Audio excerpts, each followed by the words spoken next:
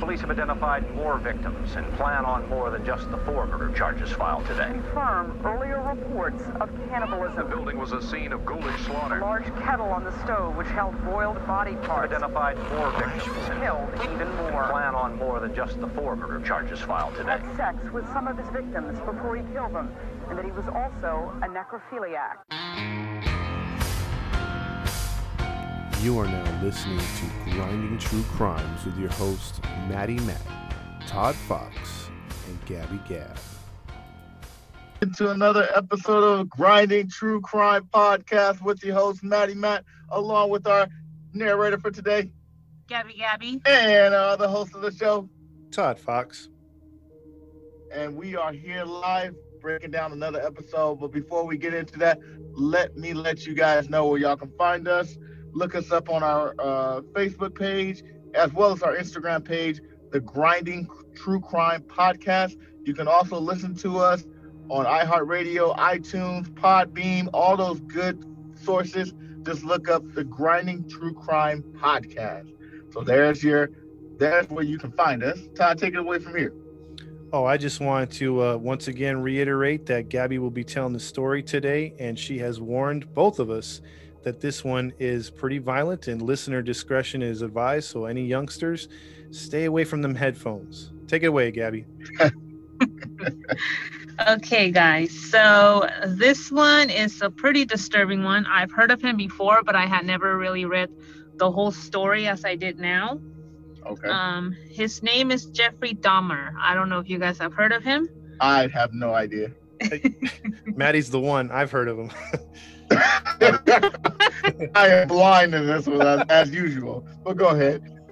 Okay, well, Jeffrey Dahmer was known as the Milwaukee cannibal or Milwaukee monster. Ooh. And you're going to find out why. Okay. So it's a pretty long story. There might be a few parts on this. I'm not sure. We'll figure that out. But I'll start with his life story. So he was born on May 21st, 1960. Okay. And as I told you, he was known as Milwaukee Cannibal, Milwaukee Monster.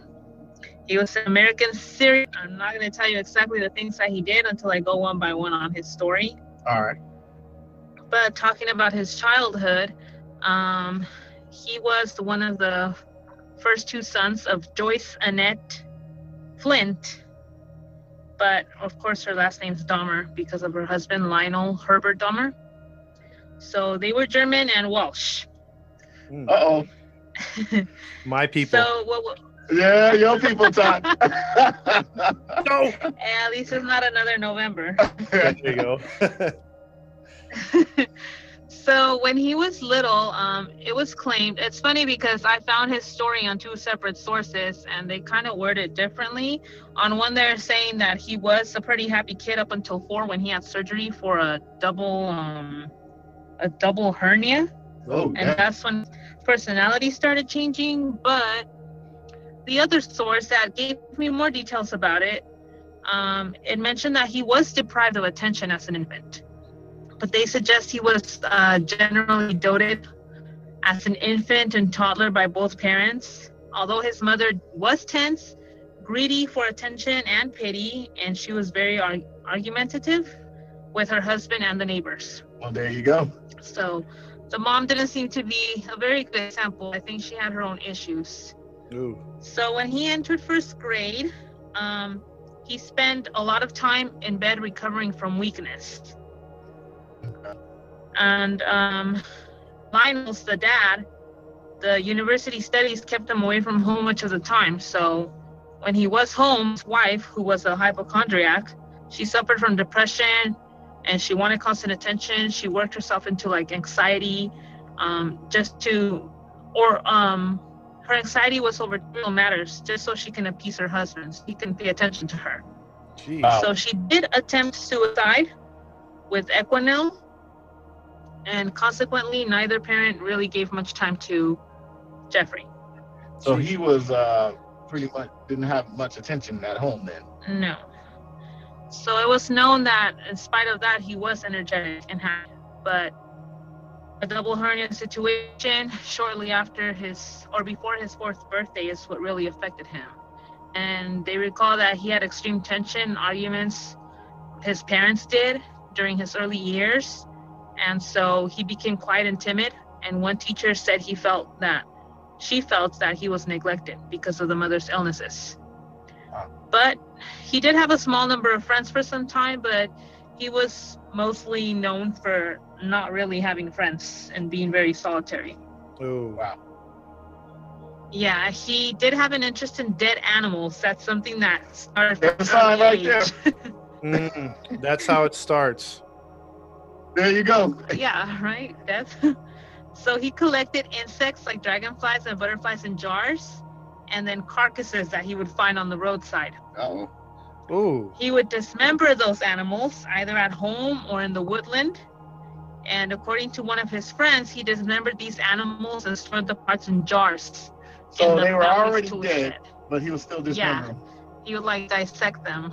So And he it- said he was curious as to said how what? animals fit together. He was curious. oh, okay. Because, yeah, that's weird for him to be putting them in jars that young. You know, like, wow. Yeah. This one's weird. It says he decapitated the carcass of a dog before he nailed the body to a tree and impaling the skull on a stake beside a wooden cross in the woods near his house. Well, there you have it, ladies and gentlemen. So that was the first nasty thing he did. Did anyone else? My question to that, because I do know the story, but like this stuff's kind of throwing me for a curveball. But did anybody say anything, or was this stuff that he admitted to later, or am I jumping ahead? I mean, like did his parents This know must about have this? been things that he had admitted later, or probably once they talked to people that knew him. Oh, okay. But the information doesn't specify when exactly that came out. I was gonna say, if my daughter So- had nailed the dog to a tree, I'd be like, I think we should go to the psychiatrist, at least. We gotta take this one. Let's go to the doctor. Man. Yeah, because that fascination with the animals began when he was little. He was only 4 Jesus. when his father saw him removing animal bones. So yeah, his parents saw this. And they didn't take him to the doctor? According to the dad, he was oddly thrilled. Well, there you go. What? Yeah. Dahmer was oddly thrilled by the sounds of the bones made. And he became very preoccupied with animal bones. So he would search beneath around the family house for additional bones, and he explored the bodies of live animals to discover where their bones were located. What? Look, So the dad knew. this is early in the story, but already I'm throwing shade on the mom, because if they give him the attention, maybe he's not the bone collector. Jeez. Man. He didn't want to play baseball? Like, And that's not his interest. You'll find out more about that right all now. right. This is getting very interesting. This is very So they moved. They moved in 1966, Okay. and Joyce gave birth in December, and Jeffrey was allowed to choose the name of his baby brother, and he chose the name David.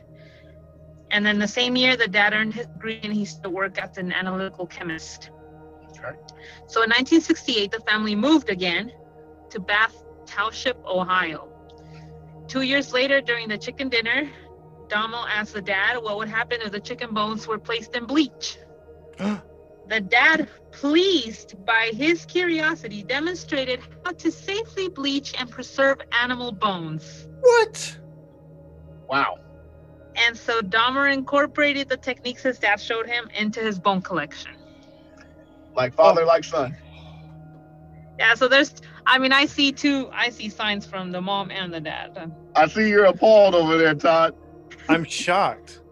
Like, I didn't know this part of the story. I mean- but- yikes. I mean, I understand how the dad would show he is a chemist, but at the same time, it's like, if your child's curious about things like that, that's a bit of a red flag. I'm not sure you want to teach him that. Yes. Man, I totally agree. Wow. Okay. Carry on. I'm trying to put all this together. How this is like just written off as, oh, boys will be boys. You know, like I Yeah, think right? Matt's right. I mean, I would have given him a baseball bat and a glove and said, "Hey, go at it. Go play some sports. Don't collect bones." I told my dad at a young age, hey, Dad, how can I preserve these chicken bones? You know, I guarantee you, he gonna whoop me for asking the question. Oh my God. Jesus. So now as an adolescent, his freshman year, he was more of an outcast already. Okay. At 14, he started drinking beer and hard alcohol in school, and he told a classmate that was his medicine.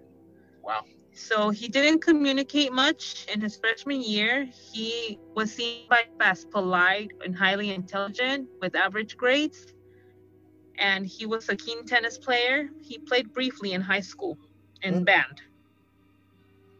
When he reached puberty, he discovered he was gay, but he did not tell his parents. What?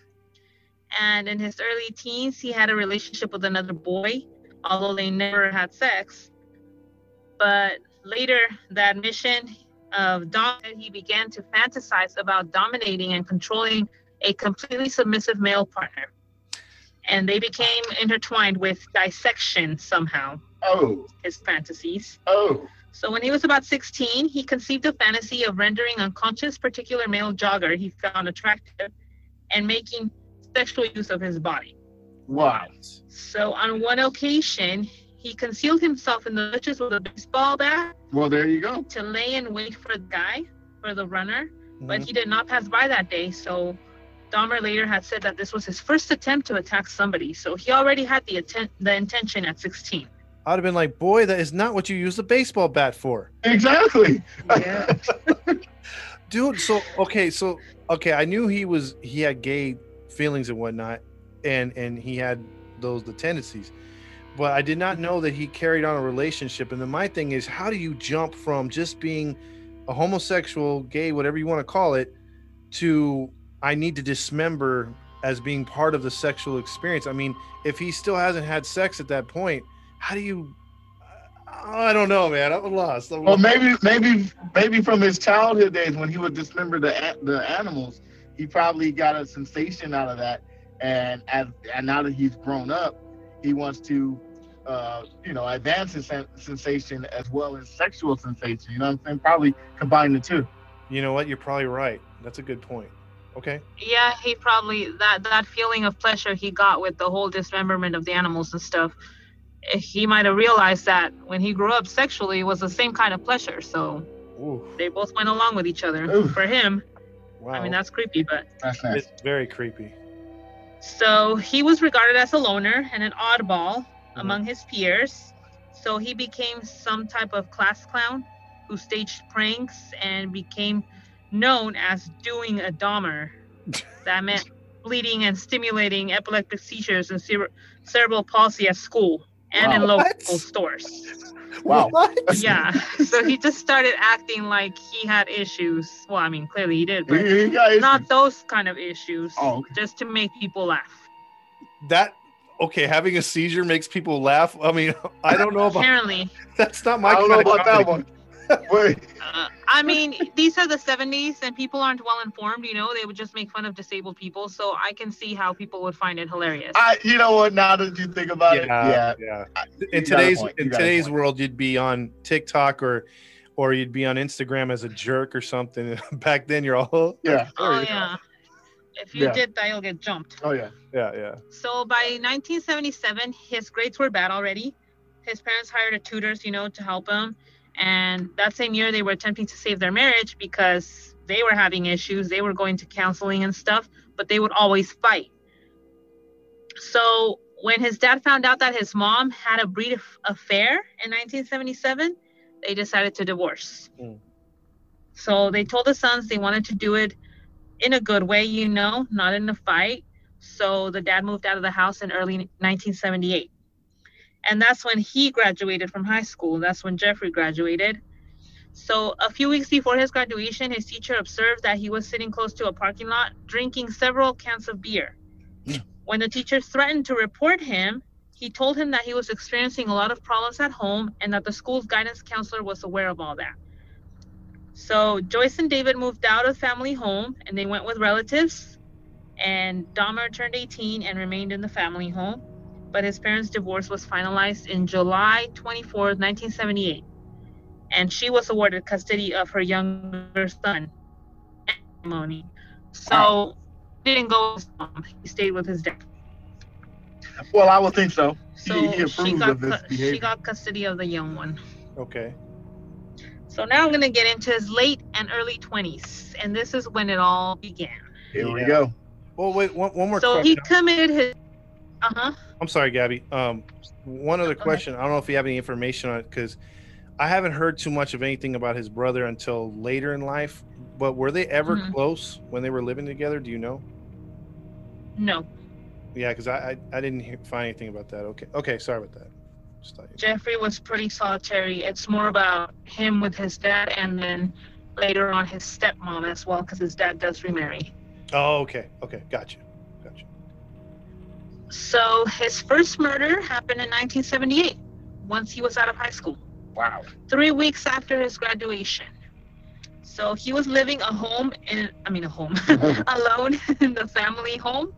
Mm-hmm. And following the divorce, the dad temporarily lived in a nearby motel, and Joyce had relocated to another area, and she went to Wisconsin with the younger brother. So on June 18, Jeffrey picked up a hitchhiker named Stephen Mark Hicks, who was almost 19 years old. He lured him into his house on the pretext of two young men drinking alcohol together, and he, who had been hiking to a rock concert, agreed to accompany him to his house. So according to Dahmer, after several hours of drinking and listening to music, Hicks wanted to leave already, but Jeffrey didn't want him to. So in response, he bludgeoned Hicks with a 10-pound dumbbell. Ooh. He later stated that he struck Hicks twice from behind with a dumbbell as Hicks sat up on the chair. And then when he fell unconscious, Dahmer strangled him to death with a bar of a dumbbell. Wow. Then he stripped his clothes, his body, before masturbating as he stood above the corpse. And the following day, he dissected his body in the basement and buried the remains in a shallow grave in the backyard. Several weeks later, he unearthed the remains and he pared the flesh from the bones. So imagine he's there with a potato peeler taking off the skin from the bones. Oh, that's nasty. Yep. He dissolved the flesh in acid before flushing the solution down the toilet, and then he crushed the bones with a sledgehammer and scattered them in the woodland behind the family home. What the? Ugh. So that was his first murder. So the poor kid That's pretty disgusting, huh? Yeah, that's nasty because the poor kid went in there for a beer or whatever. Different times, I get it. And then he just got murdered, and then he just hacked with a potato. Oh, that's nasty. Peeled his skin? Yep. Oh, I mean, on the plus side, the guy was already dead, but that's still a pretty disgusting thing to do. what a mess. Like, Extremely disgusting. that don't freak you out? Like, ugh. That's gross. And that's his first kill. I mean, it's not like I practiced or something like that. That's a lot of flesh. That's a lot of, oh God, dude. Ooh. Yep. So that was the first one. After 6 weeks after the murder, his dad and the fiance returned to their home, where they discovered him living alone at the house. So he enrolled to college, to the university, hoping to major in business. He didn't make it through it. He only made it through 3 months of the college, although his dad had already paid for the second semester. But his GPA was only 0.45 out of 4.0. Oh, What? wow. Whoa. So the dad had visited him at college one time, and he saw that there was a lot of liquor bottles, you know? Yeah. So although he figured already his son already had an issue. So he only lasted 3 months and dropped out. In January of 1979, the dad insisted that he would enlist in the army, and he did. He was sent to West Germany, where he served as a combat medic in 2nd Battalion. How do you trust how do you trust a cannibal to save your life? Right? So according to the reports, his first year of service, he was an average or slightly above average soldier. So he was doing okay. He was doing good. Really? Okay. But 2 soldiers attested to being raped by him in the army. One stated, and this is ahead, but I mean, this comes, it's just what they said. It's not part of his history. Mm-hmm. So, one stated in 2010 that he repeatedly raped him over a 17-month period. What the? While they were stationed in Baumholder. Baumholder. Oh my God. I didn't realize that until you say it. He's like, officer, we're going to take this literally. Wow. That's a Beavis and Butthead reference if y'all don't know. Oh dear. I'm sorry. This is serious. Another soldier believed that he drugged and raped him inside the armored personnel carrier in 1979. Wait, so these two soldiers were like, hey, you know what? Every time we sleep with Dahmer in the bunks, I wake up and my butthole hurts. And they didn't kill him? I know. Yeah. They're soldiers. Shocked, right? You would think they would have done something. Oh, man. So because of his alcohol abuse, in March 1981, he was deemed unsuitable for military service and he was discharged. I would think so. So he received an honorable discharge. How? As his superiors did not believe that any problems Dahmer had in the army would be applicable to civilian life. Wow. Oh my God. See? Here we go. There's one bump. There you go. Bonehead decisions. Yep. So there's one in the free pass. Get out. Do what you want. Wow. Yep. There it is. There's number one. So March 24, 1981, he was sent to Fort Jackson, South Carolina for debriefing, and he was provided with a plane ticket to travel anywhere in the country. So he chose Florida because he didn't want to go back to where his dad was. Okay. He was trying to live on his own. And in Florida, he found employment at Delicatessen. I guess it was like a sandwich shop. And he was renting a room in a nearby motel. All right. But of course, he spent his salary on alcohol and he was evicted from the motel. Of course. Yes. So he spent his evenings on the beach and continued to work at the sandwich shop until phoning his father and asking him if he could return to Ohio in the same year. So he did. The dad agreed. He returned. After his return, he resided with the father and the stepmom, and he was doing chores to occupy his time while he was looking for work, but he continued drinking heavily. So 2 weeks after the return, he was arrested for drunk and disorderly conduct, for which, what do you think he got out of that? What were the consequences? A warning. Probation, maybe? So he was fined $60 and given a suspended 10-day jail sentence. A warning. Yep, a smack in the hand, as you guys call it. Number Jesus two. Christ. There's number two. Jeez.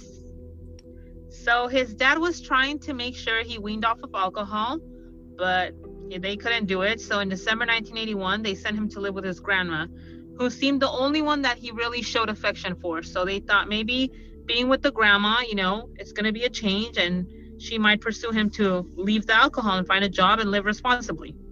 And how old is he at this point? Oh dear. At this point, this is 1981. He was born, what year did I tell you? 60. He graduated. So he's 21 he was already. 18. Yeah, he's 21. So he's 21. They're going to have a grandmother try to keep a 21-year-old in check. Okay. Yes. Good luck with that. Yeah. So initially everything was good. His living with grandma was in harmony, He accompanied her to church. He took chores willingly. He looked for work, and he abided most of her rules. But he did continue to drink and smoke. So in 1982, he found employment as a phlebotomist at the Blood Plasma Center in Milwaukee. Of course. Yep. Right? He held the job for only 10 months before he got laid off. Of course. I thought you were going to say before drinking too many vials of blood. That would not have been shocking. Oh, man. Jeez. So he remained unemployed for how long do you guys think? He remained unemployed for a year. Yeah, maybe 6 months. 6 months, something like that. No. He remained unemployed for 2 years. So he was living off of grandma's money, whatever she gave him. Wow. That's ridiculous, right? At this point, he's 22. He's 22. And he's living off of grandma. Wow. So shortly before he lost his job, he was arrested for indecent exposure. That makes sense. On That August makes 7, 1982, at Wisconsin State Fair Park, he was observed to expose himself to a crowd of 25 women and children. Huh. Now, for this incident, what do you think he got? He probably got maybe another slap on the wrist, and this time he's probably served like 5 days in jail. I think he got a very stern, hey, don't do that again. Geez, it says he was convicted and fined $50 plus court costs. But that's about it. He actually didn't spend time in jail. Wow. So he's paid $110 on 2 disorderly conducts that would get you thousands of dollars today and at least months jail time, right? Yep. And a sex offender on top of it. Yep. Oh my gosh. Wow. So now we are in January 1985. So at this point, he is 25 years old. He was hired as a mixer at the Milwaukee Ambrosia Chocolate Factory, where he worked from 11 p.m. to 7 a.m., 6 nights a week. Okay. Ooh, okay. Shortly after he found that job, he had another incident. He was propositioned by another man while sitting reading in the West Dallas Public Library. A stranger threw a note to him offering to perform, a BJ on him. Fellatio. Although he didn't respond to the proposition, surprisingly, the incident did stir up in his mind fantasies of control and dominance he had developed as a teenager. So he began to familiarize himself with the gay bars, gay bathhouses, and bookstores. And he's also known to have stolen a male mannequin from a store that he used for sexual stimulation until his grandma found his things and demanded that he discarded all of that. So he was the first one with a sex doll. Yes, probably. Ooh. Wow. Although it was not a sex doll, it was a mannequin. That was a mannequin. Well, that mannequin. I don't know how that would get anybody turned on. Seriously? I don't know. I don't know about that one. So by late 1985, he began to regularly frequent those bathhouses. He described these places to be relaxing for him. But during his sexual encounters, he became frustrated at his partners because they would move during the sexual act. So he wanted them to be still. Following the arrest, he stated, "I trained myself to view people as objects of pleasure instead of people." Wow. So for that reason, beginning in June 1986, he administered sleeping pills to his partners. He gave them liquor laced with sedatives and then raped them when they were unconscious. Wow, so this was Bill Cosby before Bill Cosby. Don't go there, man. So after approximately... Did he Sorry, offer him a pudding pop before? Or I was about to say, he made their pudding pop. Yeah, exactly. Okay, this is sad, guys. Sorry. Yeah. We're immature. Yeah, you guys are making me laugh, and I sound immature too. I'm sorry. After approximately 12 of those instances, they finally revoked his membership. Oh, only 12. And he began to use a hotel room to continue the practice. Wow. So it took 12 rapes for them to kick him out. But keep in mind, there was no police report. Oh my goodness. Rapes and no police reports? He was just removed from the membership. They're all the first 11 are free, but you do that 12th one, you're canceled, buddy. Yeah, right? Right. Oh, So after his membership got revoked, he read in a report in a newspaper regarding an upcoming funeral of an 18-year-old male. Can you guys imagine what went through his mind? Oh, man. He so much pleasure was going through his mind. He's going to dig up the remains and do some things to it. What do you think, Todd? I'm siding with Matt on that one. Yeah. Okay, you guys are right. That is the intention. He conceived the idea that he would steal the freshly interred corpse and take it home. So according to him, he attempted to dig up the coffin from the ground, but he found the soil was too hard, so he abandoned the plan. But he did try. Wow.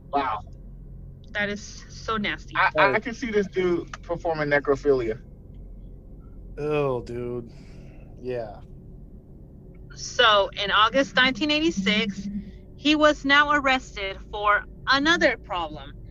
He was masturbating in front of two 12-year-old boys as he stood close to the Kinnickinnick River. Sorry, that's a long word. Kinnickinnick? Kinnickinnick. Yeah, Kinnickinnick River. That's got to We'll be go one with of that. the Indian names up there in Wisconsin. Ohio. Yeah, we'll go with that.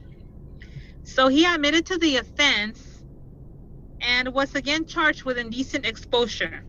Well, yeah. But he changed his story. He claimed that he merely had been urinating, unaware that there were witnesses. So what do you think the charge was I after swear, that? if he gets a third slap on the wrist, no, this will be his fourth. It's going to be some problems. I think maybe community service, maybe 2 months in jail or something. I really feel like he's going to get a slap on the wrist, a fine, and that's it. So the charge was changed to disorderly conduct. Oh my God. On March 10, 1987, he was sentenced to 1 year of probation. With additional instructions, he was to undergo counseling. Oh, wow. What? So now he needed help, medical help. Wow. I've been in like, if I were the cop, I'd be like, if you were shaking more than 3 times, you're masturbating. That's not urinating. That's not urinating. It's too much, right? That's way too much. Jesus. So now he's in his late 20s and early 30s, and that's the part I'm going to get into. So the title is the Ambassador Hotel, because on November 20, 1987, he was residing with his grandmother, and he encountered a 25-year-old man from Ontonagon, Michigan, Stephen Tuomi, which is one of the ones that he's for, at a bar. And he persuaded him to return to the Ambassador Hotel in Milwaukee with him. He rented a room for the evening, and according to him, he had no intention of murdering him, but he intended to drug and rape him as he lay unconscious, like he did with the other guys. Okay. So the following morning, however, he woke up to find Tuomi lying beneath him on the bed, his chest crushed in and black and blue with bruises. What? Wow. Blood was also seeping from the corner of his mouth, and Dahmer's fist and one forearm were extensively bruised. So Dahmer stated that he had no memory of having killed him, and later informed investigators that he could not believe this happened. Wow. What?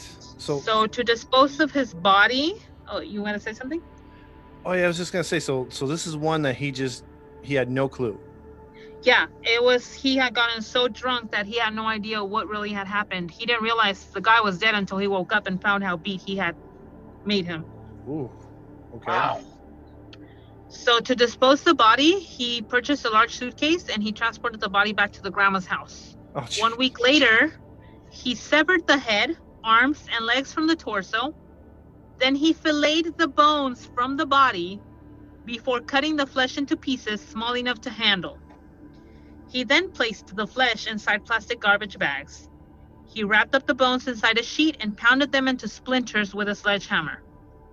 The entire dismemberment process took him approximately 2 hours, and he disposed of all the remains, excluding the severed head, in the trash.